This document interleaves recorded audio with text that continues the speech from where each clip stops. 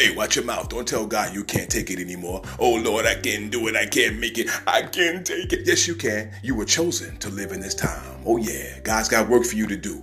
Put your war boots on. Put the helmet of salvation on. Amen. The breastplate of righteousness. Get the sword of the Spirit, which is the word of God, and the shield of faith, and get ready for battle.